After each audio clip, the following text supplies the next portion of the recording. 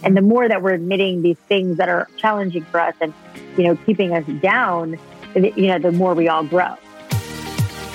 Welcome to the Earn Your Happy podcast. I'm Lori Harder, founder of The Bliss Project, 3-time fitness world champion, fitness expert, and cover model turned self-love junkie, lifestyle entrepreneur, and author. Each week, I'll bring you a guest or a thought that will help you bust through your fears, connect to your soul, and get focused and clear so you can elevate your life, business, and relationships. We don't wait until we're ready for someone to tell us we're good enough. We take what we want and we anoint ourselves. Get ready to earn, own, and unapologetically rock your happiness every single day. Are you with me? Here we go.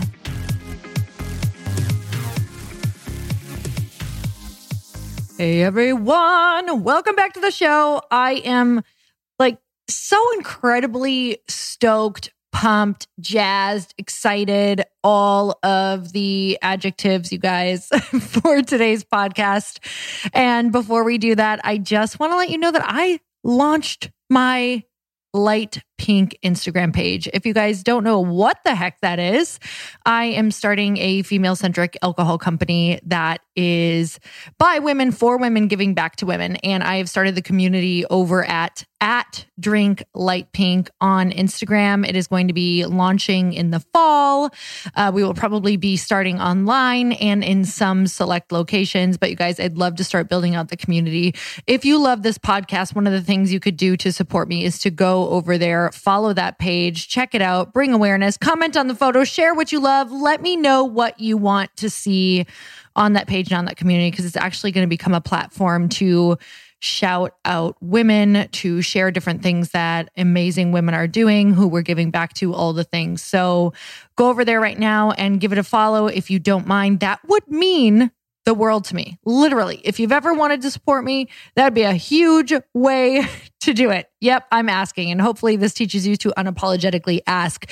Okay, here we go. Today's podcast is a guest that I have been wanting to interview. I don't know, since the beginning of even the thought of a podcast entered my mind.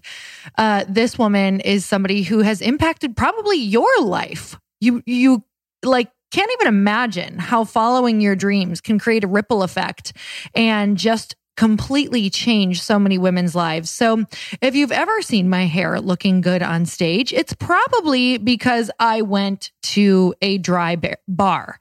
So Alli Webb is today's guest, if you did not put that together yet. She is a New York Times bestselling author. She's the co-founder of Drybar and Squeeze. After spending 15 years as a professional hairstylist, she left the professional hair industry in 2005 to start a family. But after being a stay-at-home mom for 5 years, she decided to find a way to continue pursuing the creative side of hairstyling at a new mom pace. She began offering affordable in-home blowout services to her mommy friends, which then quickly expanded into a mobile operation by 2009. So in 2010, she opened the first Drybar in Brentwood, California, which is so cool, you guys. I drive by it all the time. It's right next to my house. 10 years later, and over 150 plus locations across the US, her Drybar has exploded into a nationally recognized and highly sought after brand. She diversified the Drybar brand, creating a line of products and tools sold at popular retailers such as Nordstrom, Sephora, Ulta, recently selling this product division to Helen of Troy for $255 million. She's been named the 100 most creative people in business by Fast Company. She's been featured in Fortune magazine's 40 Under 40. She's Marie Claire's most fascinating women, covered in Inc. magazine's How I Did This issue. And recently, Inc. magazine's recognized her as one of the 100 women building America's most innovative and ambitious businesses. How freaking cool is that? In 2018, she began filling the digital airwaves with Raising the Bar, which is a podcast that she co-hosts with her partner, Adrian Kaler, who was just recently on this podcast. So you guys got to tune into that show as well.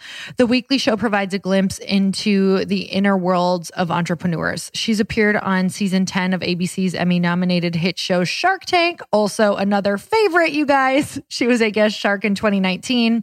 And she recently opened the doors to her next business venture, Squeeze, which is an innovative massage concept that lets you book and pay online, the latest extension of her expanding empire, where she operates as an active angel investor, advisor, and co-founder. Squeeze's first location is set in the Los Angeles neighborhood of Studio City. And you guys, this is just a crazy chain reaction because Adrian, her partner, was recently on the show. He's freaking amazing. And then Britt Driscoll, who is the owner of or co-founder of Squeeze, is coming on the show. So you guys are kind of like getting this whole like intertwined family feel going on here. So with that said, you know the story. We jump right in so she doesn't go too far back in a lot of the story, but we're going to jump right into the conversation. So you guys, I'm telling you, I was like floating after this one. If you are someone with a big dream, tune in because it's tangible and she's going to show you that you can make it happen too. Let's go. Allie, thank you so much for coming on the podcast. I'm so excited to have you on the show. Same. Thanks for having me. I know we've been trying to get scheduled for like as long as I can remember. Well, you've been a manifestation for like, 5-6 years. I don't know, like when I first started this podcast. So this is really big moment here for me today. Yes, that's so nice to hear. Truly, I'm just obsessed with female entrepreneurs and especially ones with golden doodles and no, but for real, especially ones who are just very, you have always been that woman who has just been really authentic and honest about the journey. And I've always looked for that in just different mentors and people that I look up to because I want to know what it looks like and what it feels like. So I had read, in your bio that I just got done sharing about you, a little bit about your journey so that we don't have to necessarily dive totally into the backstory. You were 15 years as a stylist, then you decided to be a stay-at-home mom for 5 years, and then you jumped back into work at your own pace, turning it mobile, and then opening Dry Bar in 2010. So I think one of my biggest questions right there is what made you like really know that this was a good idea? Because we talk all the time on this podcast about different ideas that we get, but what made you actually decide this was the one and to follow through with it? Well, I mean, my parents were entrepreneurs and I've just always had that kind of entrepreneurial blood. And, it's like, it's a blessing and a curse. I have a new idea for a business, what feels like every 10 minutes. Yeah. So it's kind of been like that for a long time for me. And I did have other businesses and, from like more officially when my brother, Michael Landau, who's my business partner, we had opened a couple Nicole Miller boutiques when I thought I wanted to be in fashion. And that was something I did. I had a dog walking business for not very long, a couple of months when I lived in San Francisco. That wasn't the greatest thing. But I was obsessed with dogs like you. And so I wanted to do that. And so on cue, there's my dog. So, I think with Dry Bar, it happened very, very organically. I mean, like you summed up kind of the story of how it happened, but really the reason it all happened is because I have naturally curly hair, and my whole life since I was a little girl was like kind of obsessed with my own hair in a negative way because my hair was so curly, and I didn't, and I grew up in South Florida, so it was always like humidity was always plaguing me, and I just was frustrated with it. So it just started this like kind of early obsession with hair, and fast forward to like trying to figure out my life, and then finally taking the plunge and going to beauty school against like my parents' better judgment, and feeling like it wasn't like it was a little frowned upon and all of that. But I finally was like, screw it. It's really what I want to do. It's like to learn how to blow out my own hair.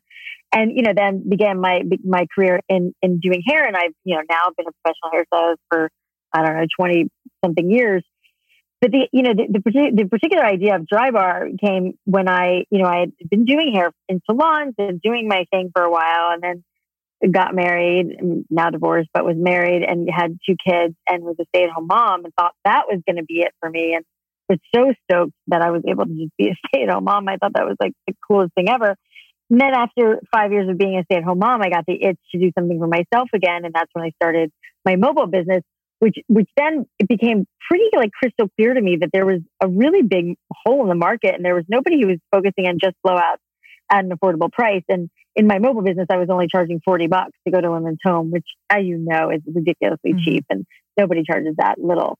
So, but for me, it was more just about getting out of the house, talking to and connecting with adults again. I had like spent, years just being at home with my kids and going to the park every day. And I just felt like I was literally losing my mind, and wanted to do something for myself.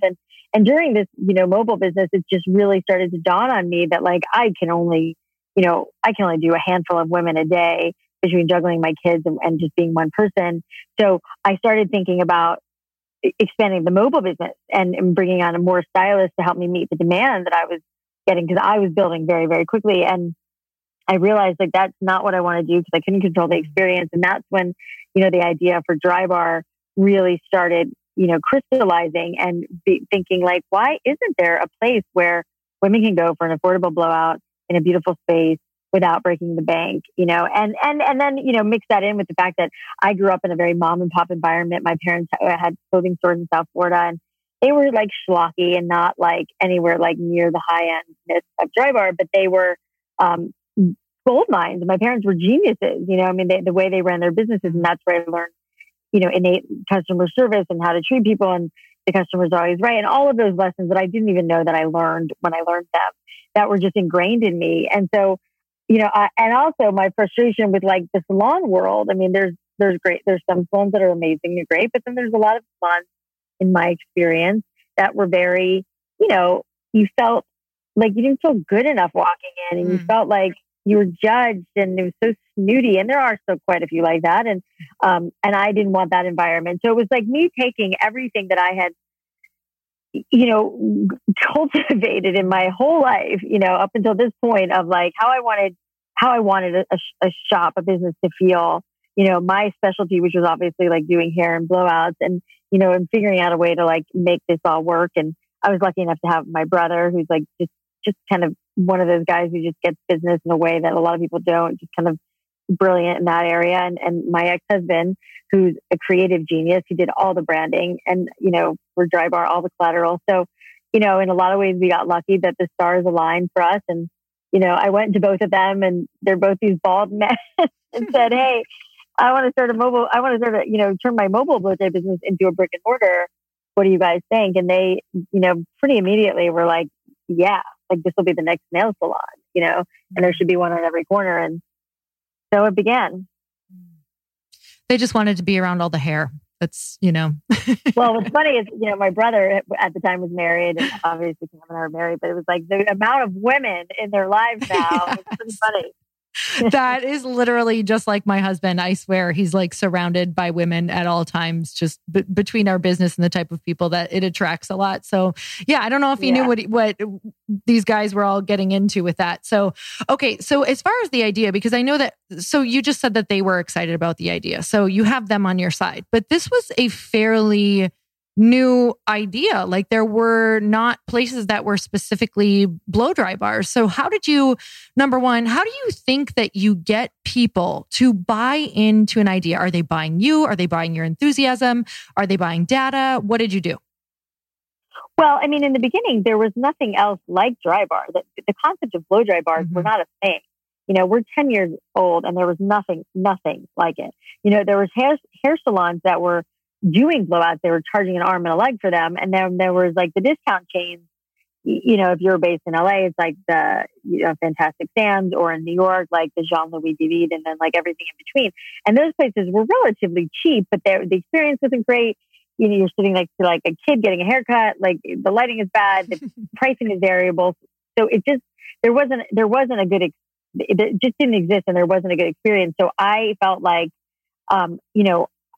like I couldn't believe that this wasn't a thing that, that has existed. And I feel like it was like this behavior that our grandmothers and grandmothers generation had done, and, just somehow went away, which I understand why it did, but that behavior went away. It just wasn't the thing that stylists wanted to do. They wanted to focus that hour on cut and color where they'd make, a lot of money. And I felt like if we can do enough blowouts in a day, that this business could be a viable business. And by the way, that number was like 30 to 40 blowouts a day was what we were aiming for, and now that would be like terrible. I mean, now we're doing nothing because of COVID, but, generally our shops are, averaging anywhere from 80 to 150 blowouts a day. So, that's kind of how the model worked. And that was like, what we knew we'd need to do for it to work. But I don't know if I specifically answered your question. I think I got lost. What did you specifically ask me? When you're getting to, which that was all great, but when you're getting to get other people who, you said the idea wasn't around yet, like getting other people to buy into the idea, like perhaps when you first had to get other people on board for this, maybe for, I don't know when your first like raise was or what that looked like, but how did you go in the room? What did you focus on? Well, I think that there's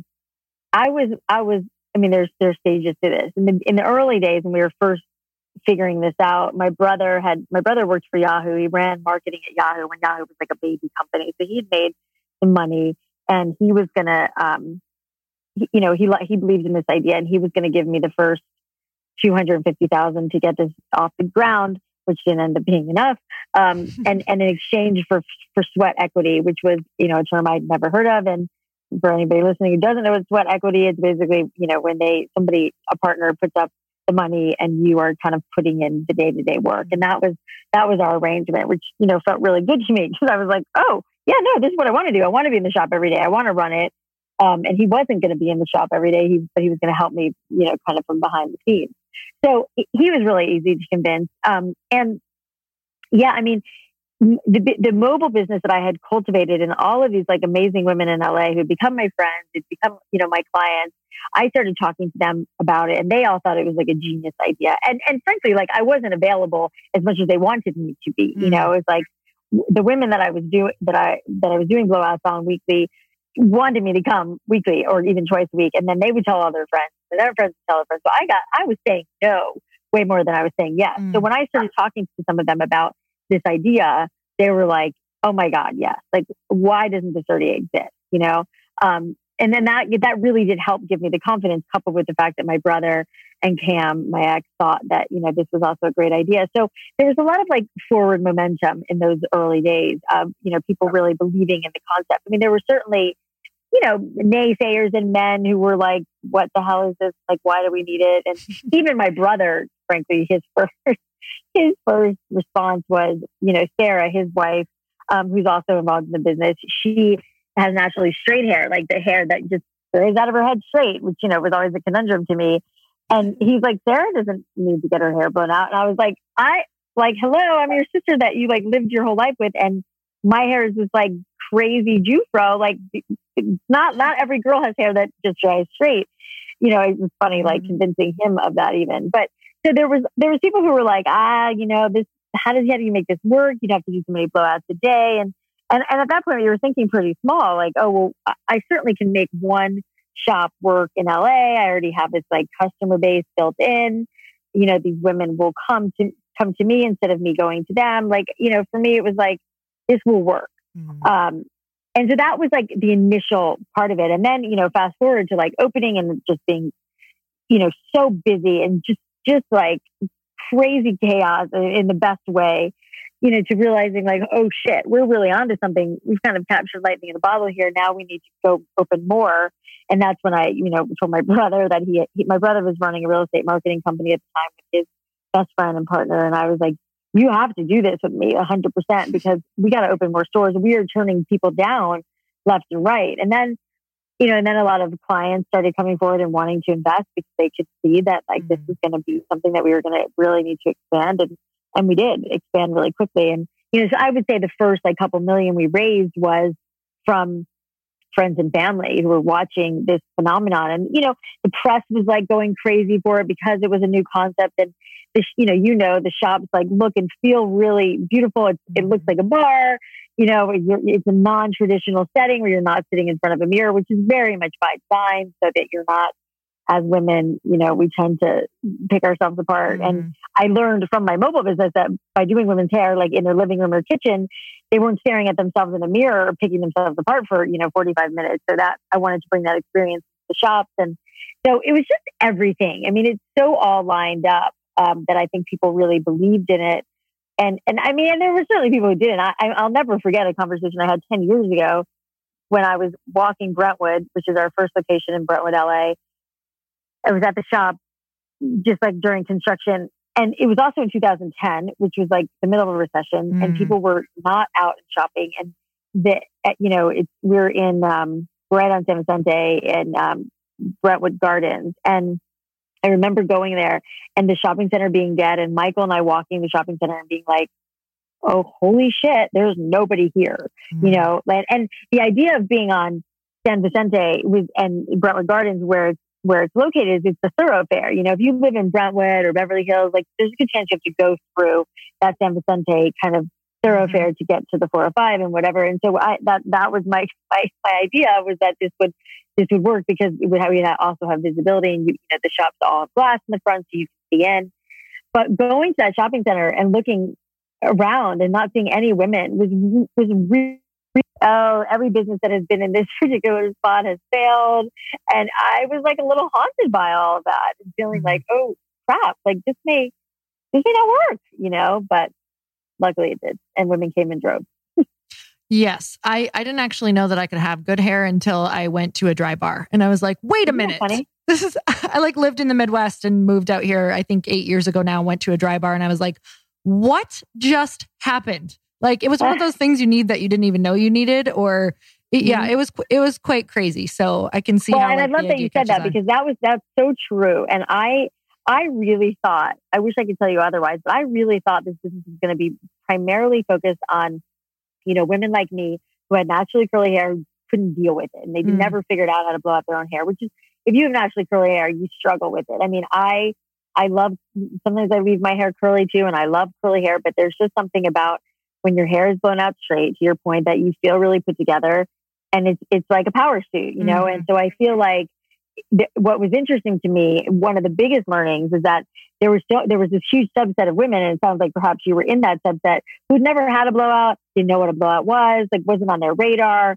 just didn't exist. And that was a massive subset of women that I was not even counting on, that ended up, really utilizing and loving the service. So the amount of we were just so blown away by the response to the business, because it was just so much bigger and of an opportunity than we ever imagined it would be. What would you say is the biggest difference in the Allie who opened it, like the very first, when you walk through the door, the first time that you were opening business, and the Allie now? Like, what do you think is the biggest shift in the way that you think? Oh man, that's such a good question. I don't think there's anything about me that's the same. Gosh, I mean, everything in my life is so 100% different.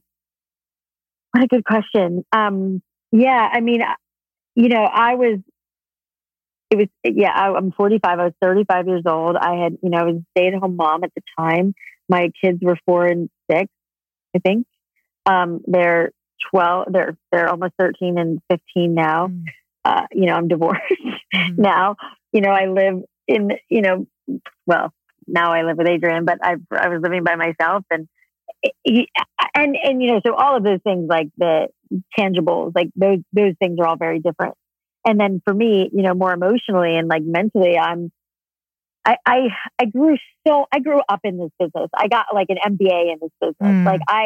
The person I am, I learned so much. I mean, I from running and scaling and people and all the things, and made hundreds of thousands of mistakes, and learned from all of them. So, and then, just tons of business things I learned. And then, the person I am ultimately changed, a lot to do with once we brought in a professional CEO and I had to get comfortable with an executive team being in charge and other people making decisions and it not being completely all mine anymore. And that was a really like tough, like growing pain for me. And that changed me a lot. And I think I got a little bitter during that time and frustrated. And, you know, it was kind of like this, I think I fell into a little bit of like the all or nothing, like, well, you know, because we became a little bit not as nimble as we were. And that was really frustrating to me. And it's like, well, if I can't make these changes, then fuck it. Like, I'm not going to pay attention. And like, that didn't work. And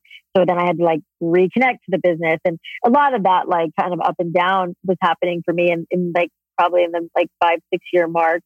And then, you know, and I'm glossing over so much of this, but in giving you broad strokes, but you know, then a year and a half ago, you know, I got divorced and then that was like a whole, obviously emotionally, that was really a lot, you know, for me. And it really changed the person that I am. And you know, a lot of things that I wasn't dealing with, you know, through my marriage and myself. And it really turned out to be like the biggest growth year of my life, you know, also alongside of like the hardest time of my life where I just felt like I was going to die. And I was so, you know, face down for so many months and just so depressed and so lost. And, you know, that was a really rough time. However, I'm just beyond grateful that I went through it because it has made me who I am today, which I think is arguably the best version yet of myself. So when I think back to the girl who opened and started that, you know, Dry Bar 10 years ago, I'm just a completely different person now. But you know, I wouldn't change any of it. I mean, I was like just so beyond driven and excited and hungry, and you know, at that point in my life. And I don't think Dry Bar would have succeeded any other way. Oh my God. I love that. And my husband and I always say like, you're only going to go as far as you're willing to grow in entrepreneurship, because it's like the business will stop where you stop like growing. Cause it's kind of like you have so many conflicts between people and decisions and all of these things that if you keep sweeping it under the rug, you kind of you're going to hit like this massive wall that's going to make you look at everything in your entire life. So, what do you do now for like conflict resolution in your business with people or in your relationships? Like, what are some key things that you've kind of learned in your life that have helped you move through different conflicts? Well, I think the divorce like really softened me because I think I had been on this like what felt like a bullet for so many years and just felt like I had to, you know, be a certain way or act a certain way or lead a certain way. And, you know, and I was figuring it out, you know, I think that, it's you know, I'm just such a different version of myself now. And I learned, you know, so many lessons about, you know, I feel like, you know, through like when we brought in our professional CEO that I mentioned, John Hefner, you know, he was really great at like giving me perspective and helping me see things differently. And it was hard because my brother was my business partner and the CEO for a while, and he's my brother. And so I took things that he said to heart a lot, but then I also like was like, you're my stupid brother. You don't know anything, you know, Yep. Which I don't feel, but there was moments like that. And yes. when, you know, an outsider came in, you know, John really helped me see things in a different way. And I think that I, you know, over the years softened a bit and was able to, you know, take a step back and start to take feedback and start to not be so defensive and start to believe that like the other like really smart people that we hired or actually know what they're doing. And I'm not the only one that understands this business. And so, you know, all of those lessons are starting to like come in as we, you know, and even like Castanea, our private equity guys that came in, and, you know, it was like, I started to become a little bit more open to feedback and to, you know, seeing things from a different perspective. And I remember things that like my brother would say to me when we were starting to bring in or allow like the team to make decisions and me not to be at the helm of every decision, and me feeling like, well, they were going to mess it up or they were going to do it wrong or not the way I wanted to do it. And Michael's response was like, yeah, they might. And then they'll learn from that and then they won't do it again. And I was like, oh, in my mind, I was like, if they do it wrong or if it doesn't happen the way I wanted to, like the whole business is going to somehow implode and we're going to be done and that's it. You know, I was so so tight that I couldn't see that, and I couldn't see that there was an opportunity to grow the business much, much larger than what I could just do or my brother could just do. So I think that was part of,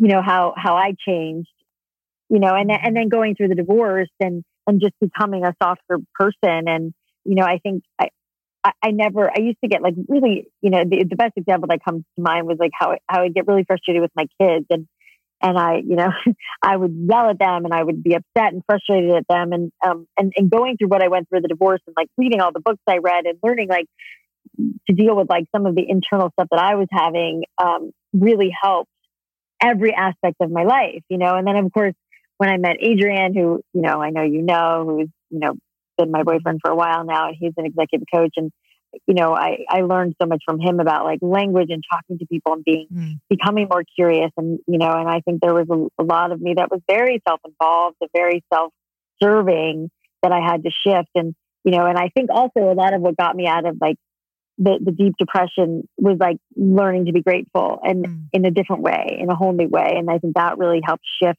my perspective on things and my relationships with my kids and my relationship with people. It still flares up, right? Like I still feel those like fire in my belly when I don't like the way things are being done at Drybar, but I'm better at dealing with them now and like taking a step back and softening up, which was something I wasn't really good at for a lot of years. It's so funny. Sometimes the driver can turn into like our worst, our kryptonite later. I definitely have experienced that before where I'm like, but this is driving me. And then you're like, no, this is killing me. Yeah. It's like our strengths are our weaknesses, right? I totally. mean, I think that's like something Michael and I have said for so many years. It's like, I know very well what makes me great is also like what makes me really hard to work with, sometimes. So yeah, it's like finding that balance in that and being able to harness the good versus like the craziness. I was just going to go into asking you, what do you think that is? Like what now when it shows up as a strength, what is that secret sauce that you bring to the table? Well, I think the strength is that I'm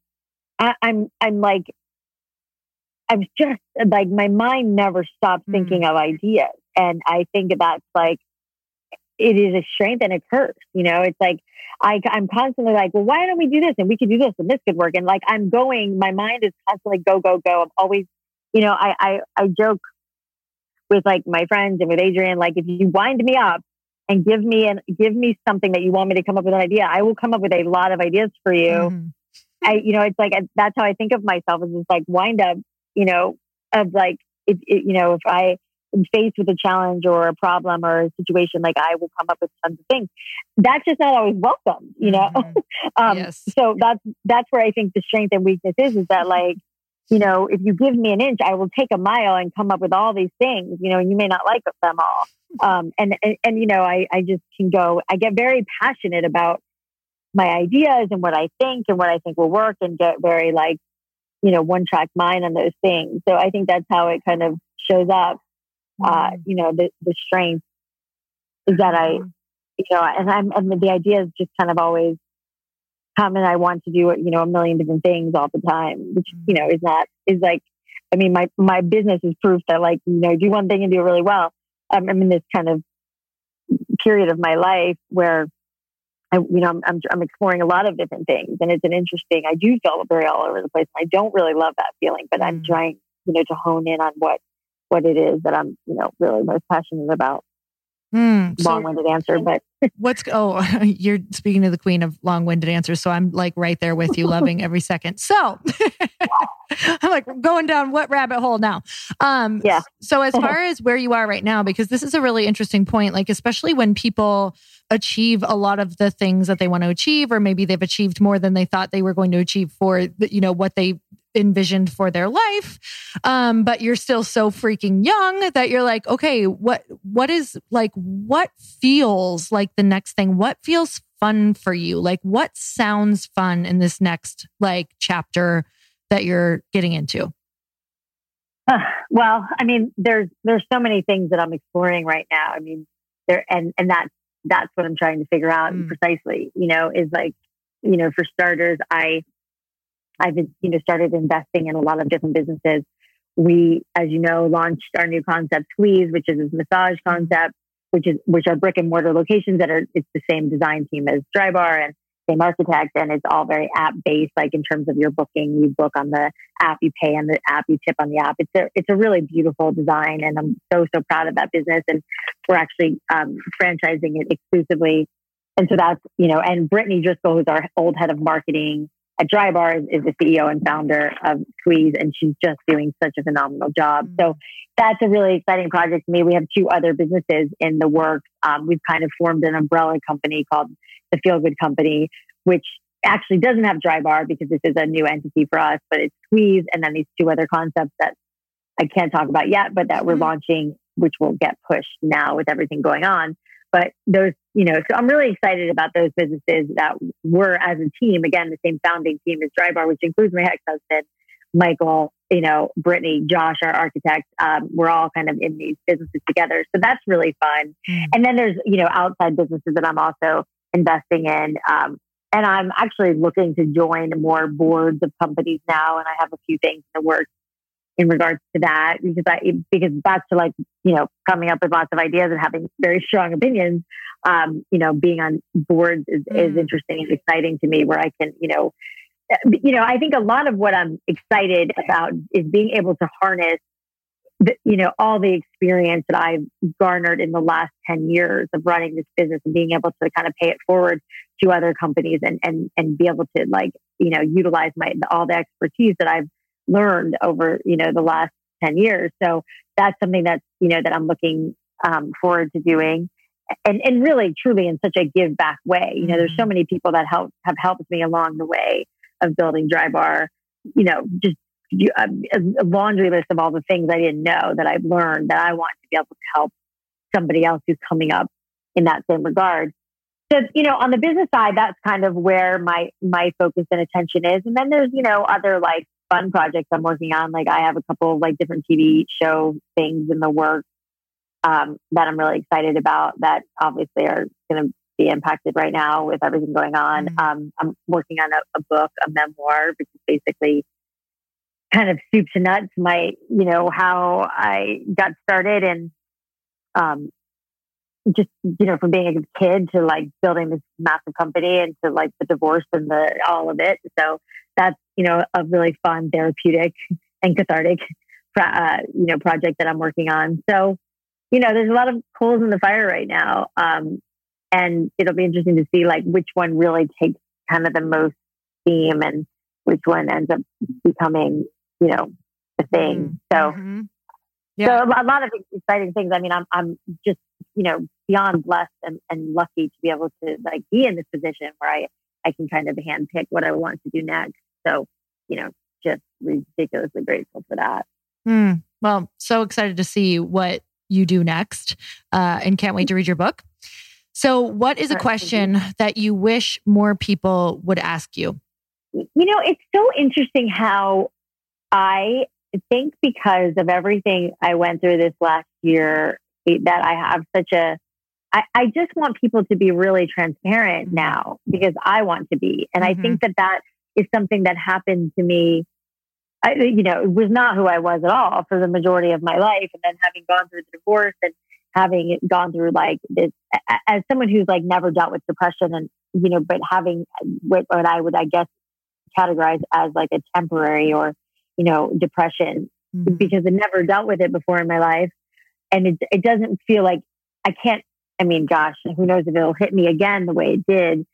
Kind of a seasonal depression, I guess you could put it. And so during that period, I became very, I don't want to have bullshit conversations anymore. I only want to talk about real shit with people. And that, for me, so in terms of questions that people are asking me or interviews I'm doing, I like talking about the stuff that people aren't talking about, and because I think those are it's the underbelly of our society, right? It's everybody feels trying to deal with their shit, and everyone feels scared, and everyone feels all these things, and we all put on a really good front of it. And I think that, listen, I think that's part of it.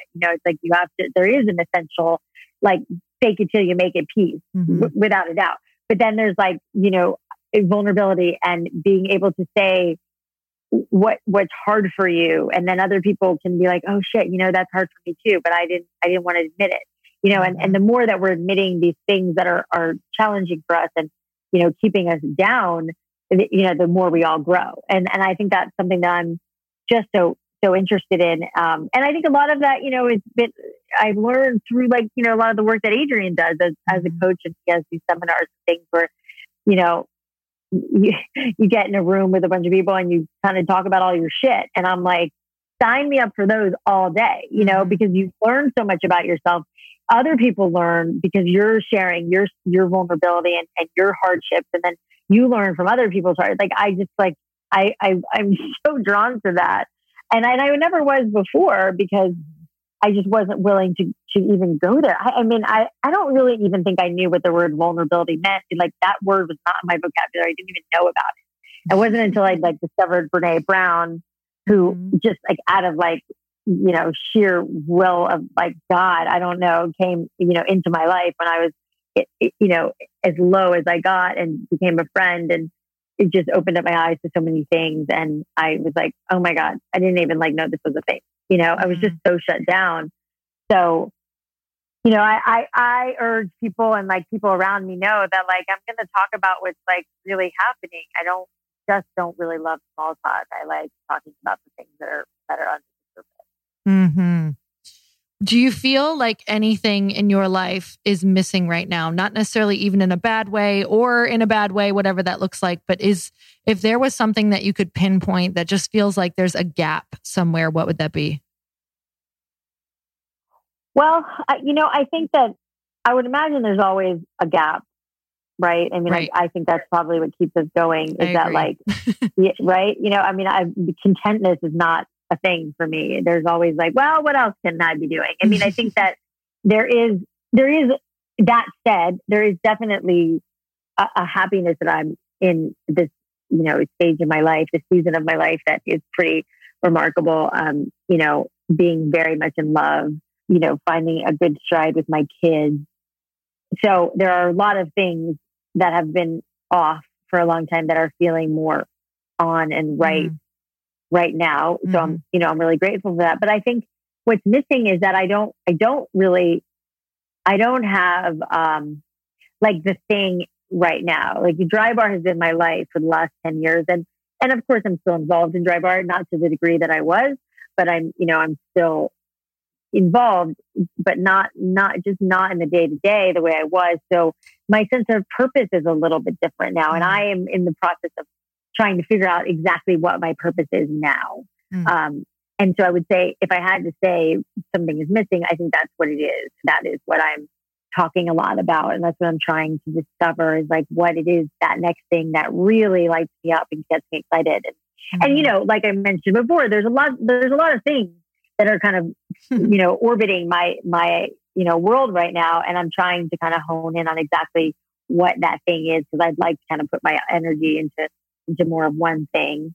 I think, I'm also not really complaining either. I think, with all due respect to the people who are, really having, dealing with what's going on right now, I'm very happy to be staying home. I have been a maniac traveling and, running around just, crazy for the last 10 years. So for me, it's I like being home. I like staying home.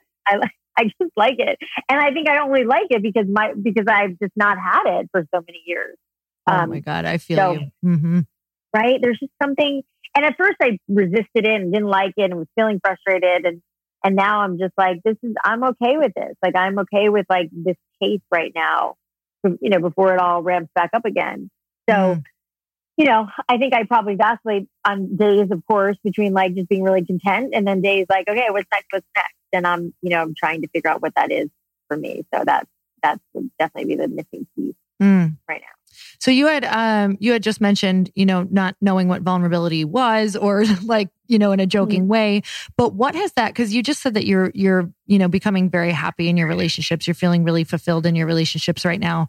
And we know that that's because I'm sure that you are, leaning in, exposing yourself, having hard conversations, all of those things. So what would you say what do you think is making you so happy in your relationships right now? Is it because you're talking about things all the time, or you're talking about challenging things? And how do you make room for that and space for that to bring up the things that need to be talked about? Well, I think, yes. I mean, I think that like the communication piece of it and having hard conversations, and I think having discovered who I am and what I want is a big piece of it. You know, I think I was like settling for something that I thought I should be in versus what I actually wanted, which I didn't know what I wanted. I didn't know what that thing was. So it was just like a shit show, you know, for me emotionally for a while. And finding, you know, going through a divorce and figuring out more about myself, what I want, what I didn't want on a lot of different levels was really empowering for me. So I think that's what makes, you know, my relationships much better now, is that I know myself in a way that I didn't before. And, you know, I mean, I got married when I was 26 years old, and, you know, you just don't know who you are at 26. I mean, you can't possibly, and that's okay. I mean, and not to say that like, I'm who I am forever now, but because I'm sure I'll change more as I continue to age. But I feel more like I'm expressing the things that I need and the things that I want in my relationship now. And it's not just like my romantic relationship. It's you know, my relationship with my kids. And you know, that's not to say that there's certainly relationships in my life that I'm not doing that with as I think about it. But the biggest, most prominent ones in my life, I am, and I'm showing up for in a way that I never have before. And a lot of that is like a lot of the tools that I've learned over the last year and a half that have made that possible. So I think that's the big key, or the big takeaway is understanding and going after what I really want and need, you know, out of the people in my life. So what was your former default response when like hard conversations or fights with like your significant other would come up? I know mine was like running or leaving the conversation, which obviously doesn't work. So what was your default response, and does it still come up, and how do you notice it, and what do you do now? Well, I think it was like, I wasn't curious about the other side. And I think I learned that, and I still struggle with that. I don't care what you think. Just listen. Yeah. Well, more, it's like, I'm not thinking about how this is affecting you. I'm only thinking about how this is affecting me.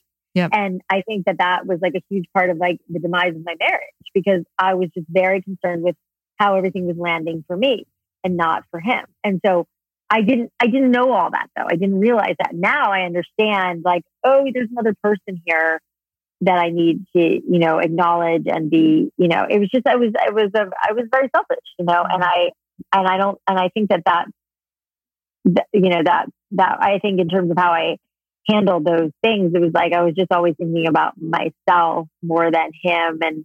And, you know, even with my kids, it was like, I was like, you know, this is just how it should be. And you should be acting this way, and you should be doing this. And why aren't you doing this? And it's like, oh, let me actually try to understand why, you know, why are you not doing this, instead of you shouldn't be doing this? You know, it's like the why is this happening to you? Why are you feeling this way? Well, how can I help? Like asking more questions, being more curious. I mean, that's so much of what I've learned through Adrian and the work he does, is like learning to be curious about someone else, which is a practice. And that is a tough one, you know, because we're so naturally involved in like looking out for ourselves, as we need to be. And that's like what our brain tells us to do. And like being able to like step out of that and be like, what do you know?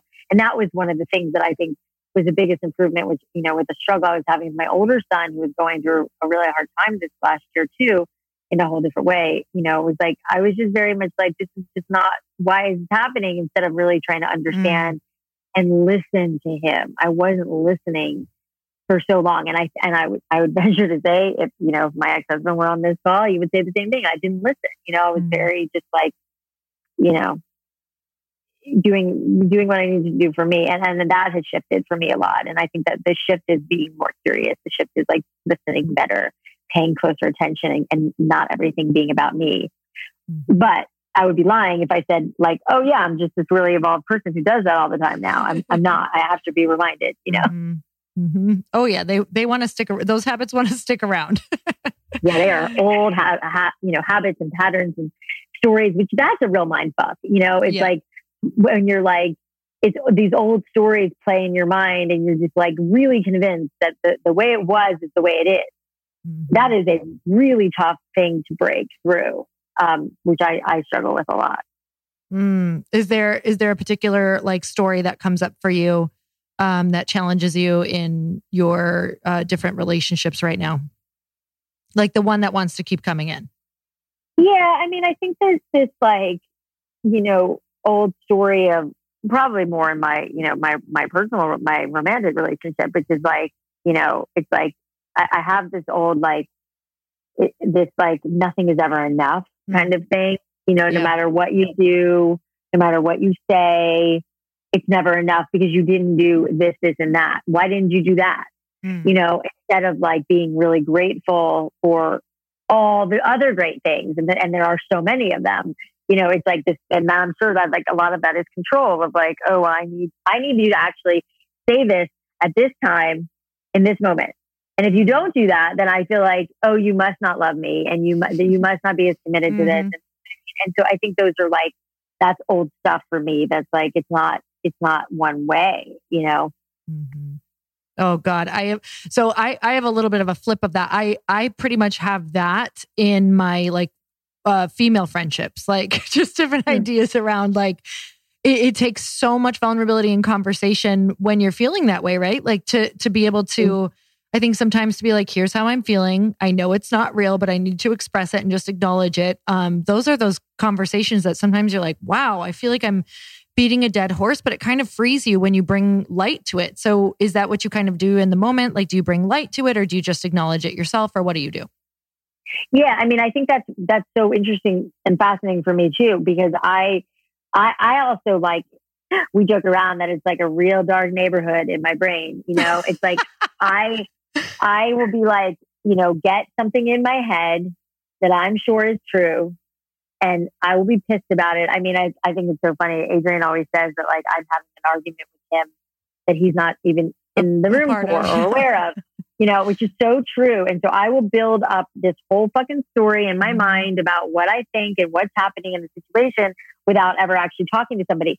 And it gets pretty massive up in there. And then the moment I actually talk about it and I hear it come out of my mouth, I'm like, oh, that is not nearly as like, when I say it, it's either like it's kind of funny or silly coming out of my mouth, and then usually, almost always, I would say, if not always, like way smaller when it comes out to what it was like the bigness in my mind of it, And that is just, and to your point, it's like, and I think that's like, what we resist persists. You've heard that before. It's like what, I think all of those things that were like, I don't want to talk about this because it's just too upsetting and I don't want you to know and it's embarrassing and I feel stupid and so I'm not going to say it. That's my like default. Like I'm just not, I'm too embarrassed. It's too silly, and that's something that like I've had to get really, that's the worst, It's like, I can't tell you how many conversations I've had with Adrian that start out like that of like, I don't want to tell you. It's so embarrassing. I feel so stupid. And he'll be like, it's not, babe. Just tell me. It's okay. Just tell me. Which, that's like the beauty of him and what a great man he is because, you need somebody who can say that to you. Like, it's okay. Just tell me what it is. And I have found that, to your point about girlfriends, like, I have a couple of really close girlfriends too. And I've gotten now in this new season of my life better at like saying like, hey, listen, this thing that you did the other day really upset me. I don't want to hold on to it. I don't want to, and I just want you to know how I felt about it. And it's like, just instead of like letting all that stuff fester and turning it into this big thing in my mind, let me just say it out loud and like, so we can move on from it. So yeah, it's really powerful, I think, to like, own up to the things that are, in your head. And I think that's the most, I mean, this is such a funny analogy, but when my kids were really young, this is so gross. But if there's moms out there, but I used to say to my kids that they needed to have an emotional poop. And I wanted them to tell me what was going on for them because, and I really did this more for my younger son than my older son, which is telling because without getting too much into what's happening in my older son was the one who held everything in and it's manifested in not great ways in his older life. My younger son was the one who would like just spill his beans all the time. And I remember more having conversations with him about the whole emotional poop. Like, and my, my rationale as like a mom to a young kid was like, how it doesn't feel good. It hurts like your body, your stomach, if you don't go to the bathroom. That, like those, because you have to get out the toxins and the things that aren't like meant to be in your body, the things that are supposed to come out. It's the same way for like the stuff that's in your brain and the emotional stuff that you're feeling. You have to get that out. Otherwise, you're gonna hold on to it, and it's gonna fester, and it's gonna hurt you in different ways. And I remember like now when I say it, they're like, "Oh, Mom, it's so stupid and gross," blah, blah. But I remember that making an impact and them like understanding that analogy of it. And for me, I thought it was like one of my more brilliant, very few things that I said that like made a good impact on my children, that was like one of them. And so I think, I wasn't paying attention to that lesson. It was like a do what I say, not as what I do kind of thing, which is, generation I think we probably both grew up in, like do as I say, not as I do bullshit. And I think I was so caught in that, I wasn't practicing that, but I was telling my children to. So much easier to tell people what to do. I mean, it really is. Oh my God. I love that. I have so many questions for you, but our time here is wrapping up. But last final question. Just complete this sentence for me. If you really knew me, you would know that Oh gosh, if you really knew me, you would know that I am as sensitive as they come. That is actually like shocking to me, because you just seem like you have, like you're such a force and powerhouse, but it doesn't mean you can't be both, right? Doesn't mean that you're not both. But I think that's so powerful I know that's powerful for me to hear, because I feel insanely sensitive, but I also like throw myself out there a lot. And I know that you're always out there. So, Allie. I mean, that's the thing. It's like, I think that I go back to like a couple of things I've said on this call is like, there is a part of me that was like, it's very like fake it till you make it. And I did, I figured shit out as I went. And that is how I became successful, hands down. And I had to like suck it up, and I had to be strong, and I had to like seem like I knew what the fuck I was doing. And half the time I did, and half the time I did not, but I think, to that question, which is so great, is that there is this like, vulnerable, emotional, sensitive, like person under all of that, which I think is also part of like what makes me good and makes me me. And I, to your point, I'm sure you'd be hard pressed to find somebody who says, like I'm not really sensitive. I don't really have a lot of feelings. Like everybody does. It's just whether you're willing to admit it or not, I think is the difference. Well, I am so grateful that you came on the show. This has been a long time like coming for myself and for everybody who's listening. So I know that they probably just ate up every single second of this.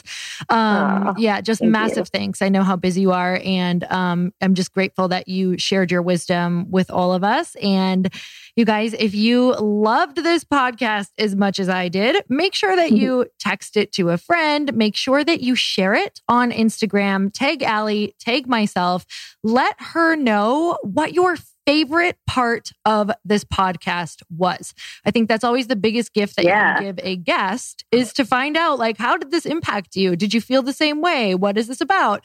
So definitely tag her, tag myself, share how you felt. We would love, love, love to hear it. I'd love to share your story. And Allie, just thank you so much again. Yeah, that's great. That's great to hear. I mean, I would really love to know that. I'm always really curious, like what resonates with people and what they're more curious about, and what I can, divulge to the world more. So yes. And you have an amazing podcast. Oh my God, I'm obsessed with it. I'm pretty sure I've listened to just about every single episode right now that I was like I was literally in the vortex for a while, and I'm like, she's going to think I'm a stalker, but I'm listening to her podcast every single day on my runs. So here we go. I appreciate that. Thank you. I love doing it. And now, I'm doing it with Adrian. My brother had a baby, and he's like in baby land. So Adrian and I are doing it together, which is really fun. And I mean, our goal too is to get to that like under belly, that's under the stuff that people aren't talking about. So oh my God, I can't wait. You and Adrian together is just gonna like blow everybody's mind. So you guys, it's Raising the Bar. Go check that out as well. Go subscribe and do all of the things.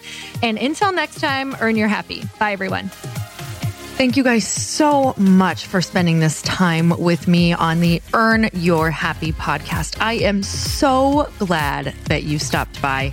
If you could take 1 second to share this episode with someone you think would love it, that would be absolutely amazing, and we would be forever grateful.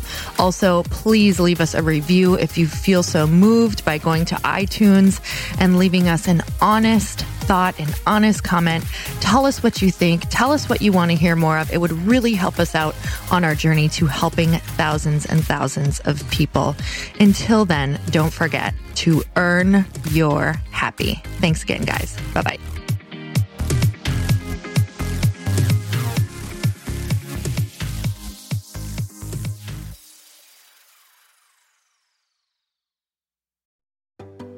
Hey, do you know what the big secret is this year? And it shouldn't be a secret because this should be your biggest focus. It is building your community. I am always working on building and nurturing my community, and everyone is talking about the power of community. Without an online community, you just cannot grow organically or create a real movement, which is what I know that we're all after. And you can build trust or monetize your audience. When you get community right, not only does your audience grow faster, but so do your sales. But where's everybody going to be managing their communities these days? And a lot of online entrepreneurs and thought leaders are turning to Circle.so. Circle is an all-in-one community platform. It lets you host content and create discussions, live streams, group chats, and memberships all under your own brand. And what's so cool about Circle.so is that you don't even need a website or Facebook group. Instead, Circle lets you build your own community site where you can host content and manage your members. You can even create locked and unlocked content spaces, groups, and classes. How freaking cool is that? You can put your content behind a paywall too, and you can charge different amounts of money for different spaces on your community site. Circle.so is famously easy to use, and it has a free 14-day trial for you, so you can go check it out, see if you like it, see if you love all the options. Just go to Circle.so. Go check it out right now, you guys. Imagine being able to manage your community, start group chats and live classes, and accept payments all in one place. Kind of mind-blowing since this is usually spread all over the place. You have to log into so many different things. If this is the year to capture, organize, and monetize your community, head over to Circle.so. You can get a free trial and start building your online community right now. Just go to Circle.so. You guys, you get the 14-day free trial. So just go and see if it's for you. It's going to streamline everything and make your life so much easier. It's so freaking cool.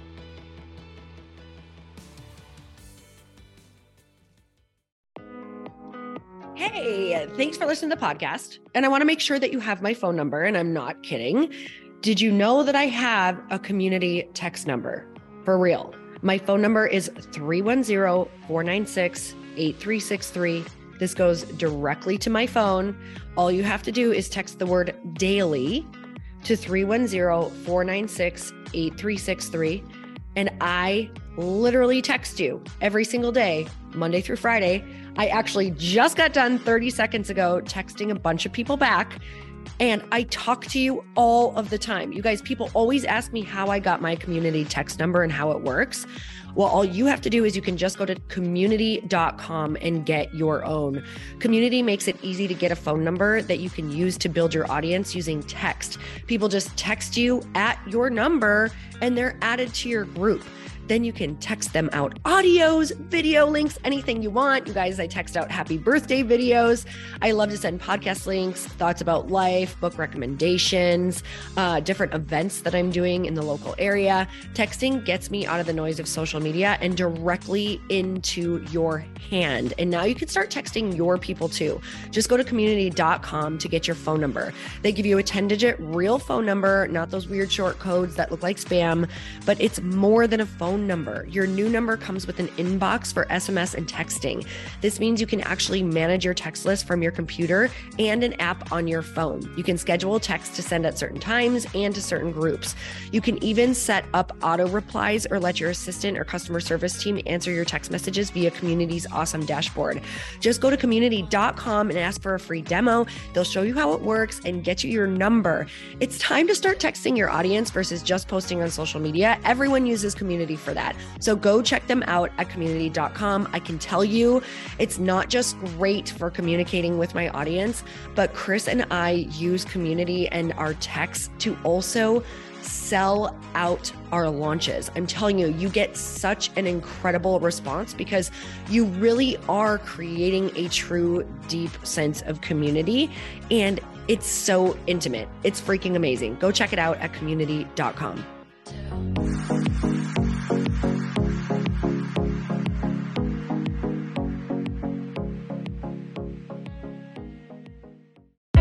Hey, I know if you're listening to this podcast that you have big dreams and big goals. And one of the things that can really stop you is struggling with your marketing. Trust me, I have been there. Are you using 10 different systems just to build your online business? Then I want you to try Kajabi. Kajabi helps you build your web pages, set up funnels, and sell your courses, content, coaching, or communities. You've been hearing me talk a lot about funnels on this podcast and the importance of your email list. You can get a free trial at kajabi.com. That's Kajabi.com. I've talked about Kajabi before, but here's something that's super cool and new. They just rolled out an AI assistant for creating your online course curriculum. And this means you just type in a topic that you want to create on a course or webinar and bam, it just generates a sample outline for you. It takes a ton of the hard work away. Of course, you're going to customize it to be your own, but this really helps you get over the struggle of how in the world to start, which is where most people stop. If you're like me, starting is always the hardest part, and that's what makes Kajabi so popular. They've made it easier for creators to build web pages, build courses, build coaching programs, build membership sites, build checkout pages, and build email funnels. So if you're struggling with any of those, you got to go check it out. Go to Kajabi.com. Kajabi was really the first all-in-one system and is trusted by over 100,000 creators. I think that's good enough for me. Also as influencers and marketers who use this. And now their smart AI platform makes it easy to take what you know and turn it into an online course and business. Go start building with a free trial at Kajabi.com. That's Kajabi.com.